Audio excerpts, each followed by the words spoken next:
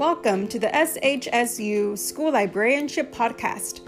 I'm your host, Flor Guerrero, speaking to librarians like you. Today we will learn a little bit about Dr. Michael Eisenberg, whom I had the pleasure of interviewing earlier this week. Dr. Eisenberg, or Mike, as he prefers, lives in Seattle and is a Dean Emeritus and Professor at the University of Washington Information School. Mike earned his BA and MLS from SUNY at Albany and his PhD in Information Transfer at Syracuse University.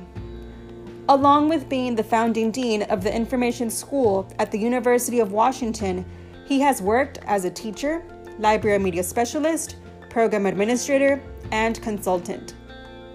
He has published and revised numerous textbooks on information literacy and is most known for his Big Six approach to information literacy, which he wrote with his co-author, Bob Berkowitz.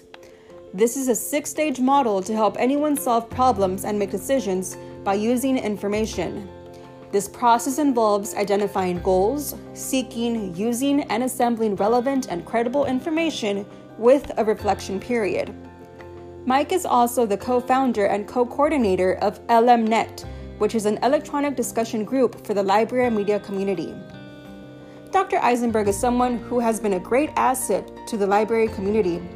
He has shown us the importance of change and why we as librarians must adapt. This information was gathered from the University of Washington webpage and thebig6.org. Thank you for listening. Until next time, this has been Flor Guerrero for SHSU School Librarianship Podcast.